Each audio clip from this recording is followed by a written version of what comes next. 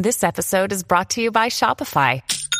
Forget the frustration of picking commerce platforms when you switch your business to Shopify, the global commerce platform that supercharges your selling wherever you sell. With Shopify, you'll harness the same intuitive features, trusted apps, and powerful analytics used by the world's leading brands. Sign up today for your $1 per month trial period at shopify.com/tech, all lowercase. That's shopify.com/tech.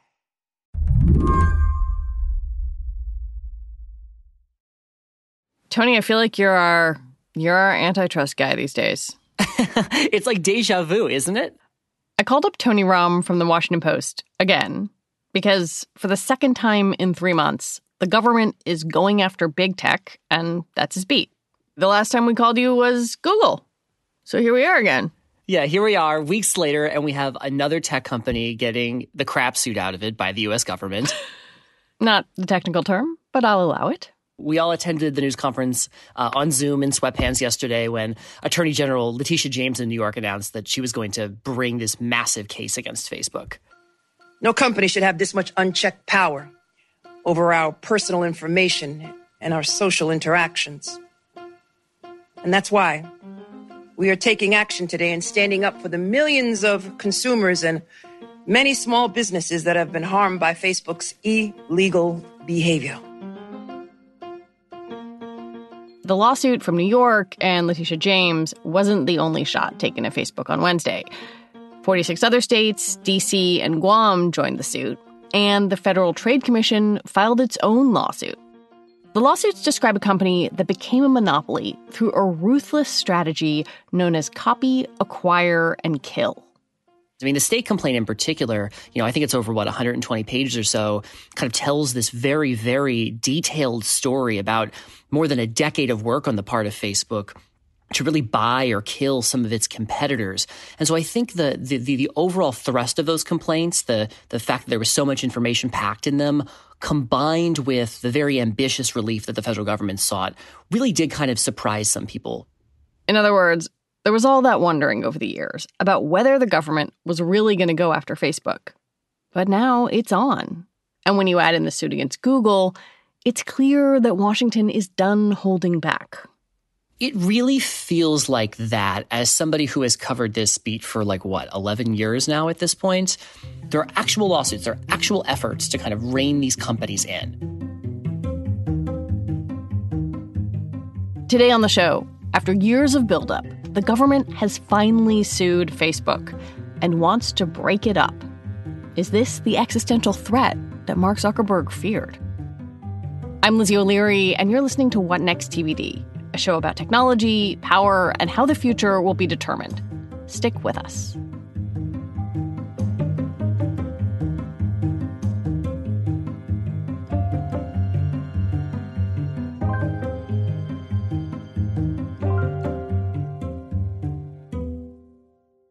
This episode is brought to you by Discover. When it comes to your finances, Discover wants you to know they are the credit card that is always there for you. With 24/7 U.S.-based live customer service, everyone has the option to talk to a real person anytime, day or night. Yep, that means no more waiting for, quote, normal business hours just to get a hold of someone. We are talking real service from real people whenever you need it. Get the customer service you deserve with Discover. Limitations apply. See terms at discover.com/creditcard. At Evernorth Health Services, we believe costs shouldn't get in the way of life-changing care, and we're doing everything in our power to make it possible. Behavioral health solutions that also keep your projections at their best? It's possible. Pharmacy benefits that benefit your bottom line? It's possible. Complex specialty care that cares about your ROI? It's possible. Because we're already doing it. All while saving businesses billions. That's Wonder made possible. Learn more at evernorth.com/wonder. Okay, round two. Name something that's not boring. A laundry? Ooh, a book club. Computer solitaire, huh? Ah, sorry, we were looking for Chumba Casino. That's right, ChumbaCasino.com has over 100 casino-style games. Join today and play for free for your chance to redeem some serious prizes. ChumbaCasino.com. No purchase necessary. Void where prohibited by law. 18+ terms and conditions apply. See website for details. I was going back and looking at your tweets from earlier in the week, and, it was clear to you, it was clear to those of us who watched this, that these investigations were coming. Like this, it's been years. And I wonder how these lawsuits compare with your expectations. Are they more aggressive? Are they less aggressive? Is this what you thought the government was going to say? I think a lot of people expected the government to bring a case, right? When the attorneys general announced their probe over a year ago, when the Federal Trade Commission kind of sent the signals that it was looking at this over a year ago, it was pretty clear that they had identified a significant harm, that they felt Facebook was too big. And so it became a question of, okay, is that bigness illegal? And can we use the law to go after that bigness? I don't want to say like it was a foregone conclusion, but I think the general understanding, even among folks at Facebook, was that this was not going to go quietly. We were going to get a case at the end of this. I think where people may have been surprised was seeing the federal government so explicitly say, we want Facebook to sell off WhatsApp and Instagram. The arguments from both the FTC and state AGs are supported by a lot of detailed evidence. The complaint from the FTC is 53 pages long. The one from the AGs, 123 pages. There are conversations predating the Instagram deal in 2012 in which Mark Zuckerberg says, like, hey, this camera stuff is big. We don't really have a solution for it. Our camera app is not particularly popular, but Instagram is kind of on to something. And in the WhatsApp context, we heard years later Zuckerberg kind of recognizing that messaging was this next frontier in the social networking space, and messaging was not something that Facebook was good at.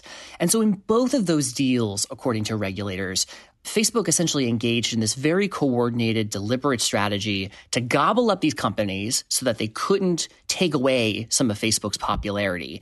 And in the process, that's ultimately what created this digital empire now that they see is so troubling and anti-competitive. So let's go back to those purchases that started this all. We're talking about the early 2010s. And that's really where our story starts, because the iPhone 4 just came out, and it was the first iPhone that had this front-facing camera. That's a big deal because Facebook was starting to realize that the future of its business would be on phones, wouldn't be on desktops. And I guess I wonder, how much was that physical shift in mobile technology a big deal for Facebook? Right. I mean, there was generally a kind of a reckoning in Facebook in those early years. I mean, it's kind of silly to think this now in 2020, but Facebook was not well positioned for mobile generally. Most people discovered Facebook when it was just a desktop website that was for college students who wanted to creep on their fellow classmates, right? And then, Facebook many years later became what it is today, which is this like all-encompassing digital empire that also does things like virtual reality. But there was a period of time in which Facebook was really not positioned well for the arrival of the mobile age. And so it saw in Instagram and in WhatsApp two markets that it had not really figured out.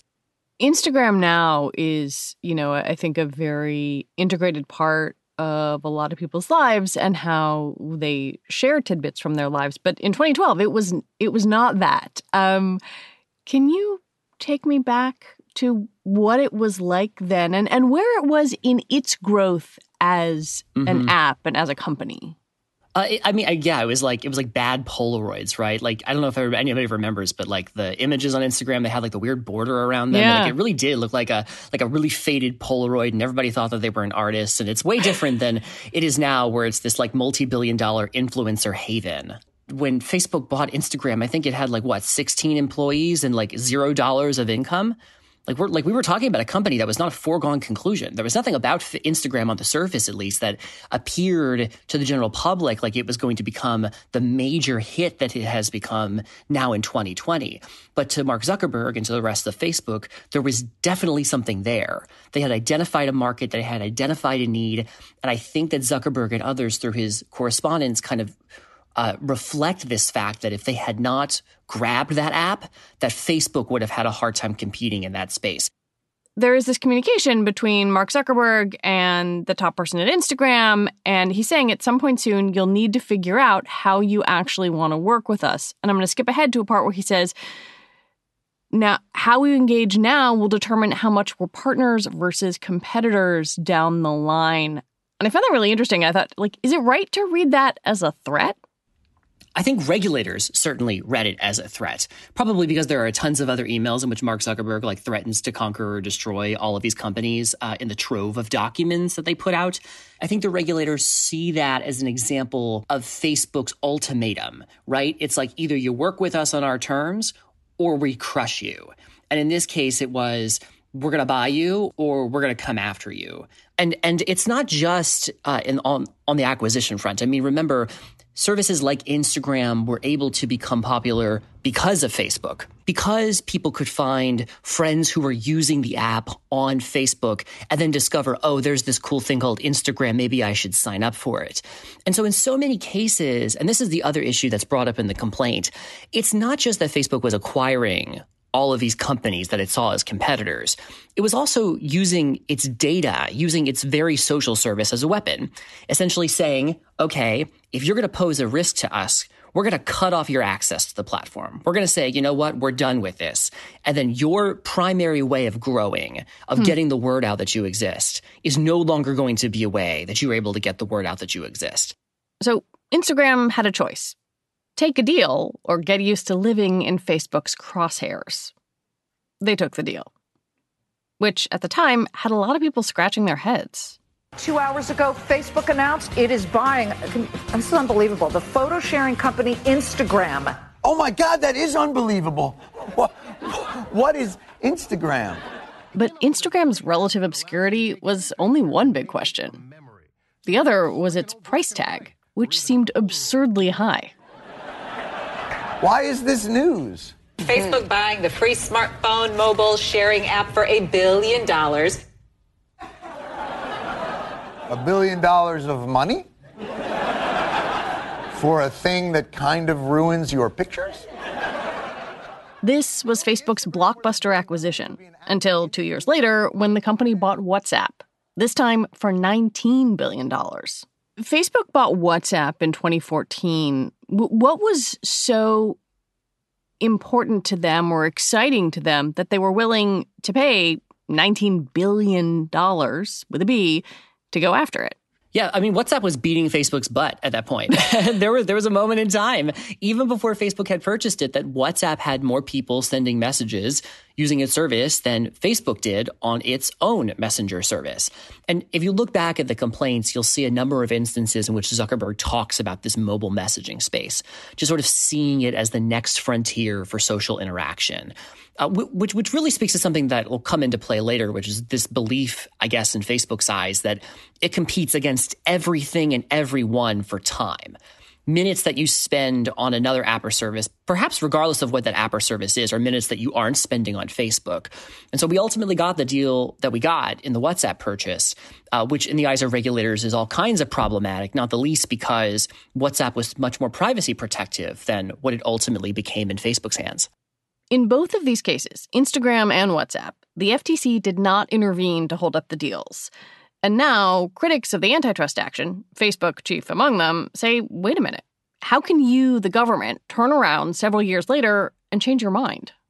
You know, I actually went back and I pulled these documents from when the Federal Trade Commission actually looked at the Instagram and WhatsApp deals in 2012 and 2014.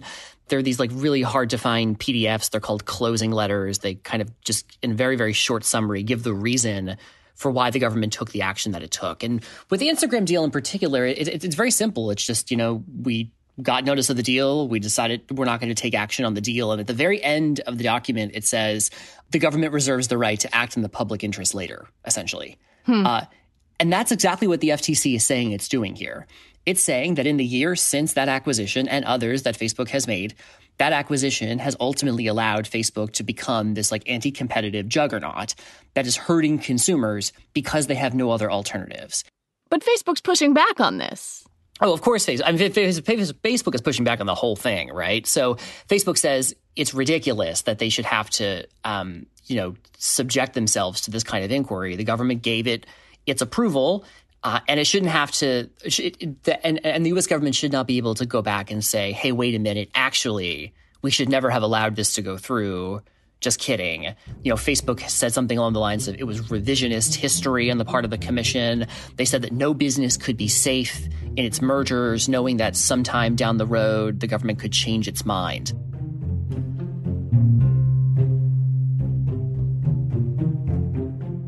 Antitrust in general is about two things: competition and consumer harm. And generally, we talk about the questions of bigness, which you have raised. But the other part of this is to prove harm to consumers. Usually in an antitrust action, that means saying, well, prices have gone up and therefore it is hard for people. How do you prove consumer harm when you are talking about a product that is offered for free? Right. This is about privacy, which sounds a little bit unrelated, but in this case, it's really kind of the whole ballgame, particularly in the state complaint that was filed on Wednesday. In this case, what the government is saying is that Facebook removed from the marketplace two very good, potent, privacy-protective social networking options, leaving users little other place to go. It essentially degraded the user experience, right? And that degraded user experience and the lack of privacy protections, particularly as Facebook took WhatsApp and Instagram and made them less privacy protective once it was part of its empire, is essentially the cost to users. And then Facebook on the back end is able to profit off of that because the more time people spend on Facebook, because Facebook owns more of the web, the more data it accrues, and then the more money it's able to make as a result of advertisers who also have nowhere to go if they're looking to reach, the widest array of people on a site. That feels like such a very 2020 interpretation of the legal underpinnings of this, which date back to the turn of the 20th century. Right. And this is why we talk so much on Capitol Hill these days about this issue, which is the consumer welfare standard, is what they will call it in antitrust law, and whether that's just outdated, whether it doesn't really take into account some of these issues that are raised by sites like Facebook and services like Google that don't offer paid services. And so their harms can't so easily be measured in dollars and cents. Yeah, the weapon that the government has here, their remedy, is breakup, something that Mark Zuckerberg has called an existential threat to his business. And the last time the government was able to successfully break up a business like this was 1982. We're talking about the AT&T Bell case. It feels like the government has a pretty high bar to meet here. Yeah, and then AT&T Humpty Dumpty'd its way back to AT&T. It ended up buying a lot of stuff back, and then it bought Time Warner, and it did all these things, and now AT&T is once again a big company. And it was clear yesterday from Facebook's statements that they're going to throw everything they have at it. I mean, they took issue with every part of that lawsuit, from how the government defined what qualifies as a social network and the market for social network, right on down to its decision to go after the company for having made these purchases in the first place. As always, when we talk about something like this, I want to know what this means for users. Will I notice? Will you notice? Will my Instagram and WhatsApp experience be different if, say, those companies are spun off? I mean, for right now, nothing. Nothing is going to change for either of us. I'm still going to be unpopular on Instagram. My photos are still going to be bad, and the experience is not going to change immediately. And that's largely because we're talking about years of litigation here before we even get to find out if Facebook truly broke the law, much less what the punishments, what the penalties should be. If there's an immediate impact, it's probably a more theoretical one. Facebook is perhaps less likely to make major acquisitions right now. The Facebook empire may not immediately grow in the way that some analysts or some experts might have expected it to. If you're Facebook and you were thinking about buying Pinterest, and let's be clear, I'm not saying that that's necessarily the case, you are probably not going to go out and buy Pinterest right now because the government is never going to allow that to happen. And in fact, the states have asked a judge to make sure that that kind of thing does not happen. We are also in this period where we're about to have a new presidential administration. Is the incoming Biden administration supportive of this action? So the Biden folks haven't said anything publicly about it. I reached out to them yesterday. They didn't answer, but we know a couple things. The first is that this case will proceed once Biden takes office, especially because the vote at the Federal Trade Commission was a 3-2 vote, with the Republican chairman joining the commission's two Democrats, one of whom is likely to take over the Federal Trade Commission on at least a temporary basis going forward. The state attorneys general, meanwhile, they're going to do what they're going to do, regardless of who's in the White House. What we do know is that President-elect Joe Biden is no fan of Facebook. This really started during the campaign when President Trump was sharing a bunch of lies, paying to run advertisements that were peddling lies about the candidate and about others in the Democratic field. And Facebook said at the time, you know what, like, we're not the arbiter of truth. He gets to say what he wants, the end. All of these things add up to an administration that is frustrated with Facebook and is likely to do something about it because they have the power to do something about it.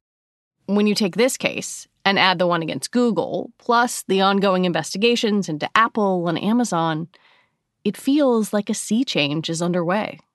You wrote this sentence that together the cases threaten a dramatic reshaping of Silicon Valley, much in the way that the government's multi-year battle with Microsoft helped foster the very web companies that we now see as too powerful.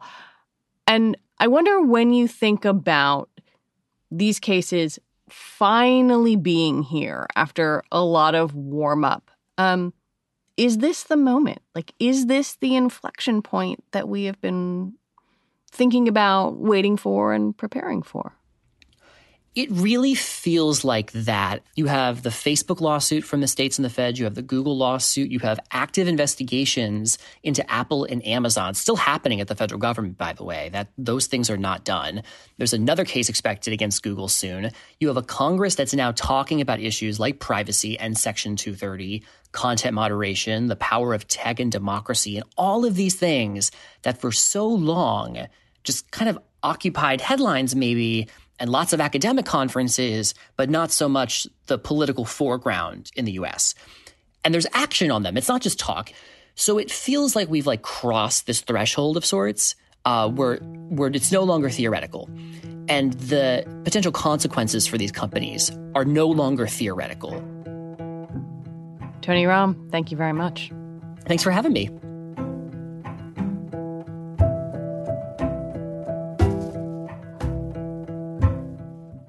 Tony Romm reports on tech policy for The Washington Post. That's our show for today. TBD is produced by Ethan Brooks and edited by Allison Benedict and Tori Bosch. Our executive producer is Alicia Montgomery. TBD is part of the larger What Next family, and it's also part of Future Tense, a partnership of Slate, Arizona State University, and New America. Mary Harris will be back in your ears on Monday. I'm Lizzie O'Leary. Thanks for listening. Have a great weekend.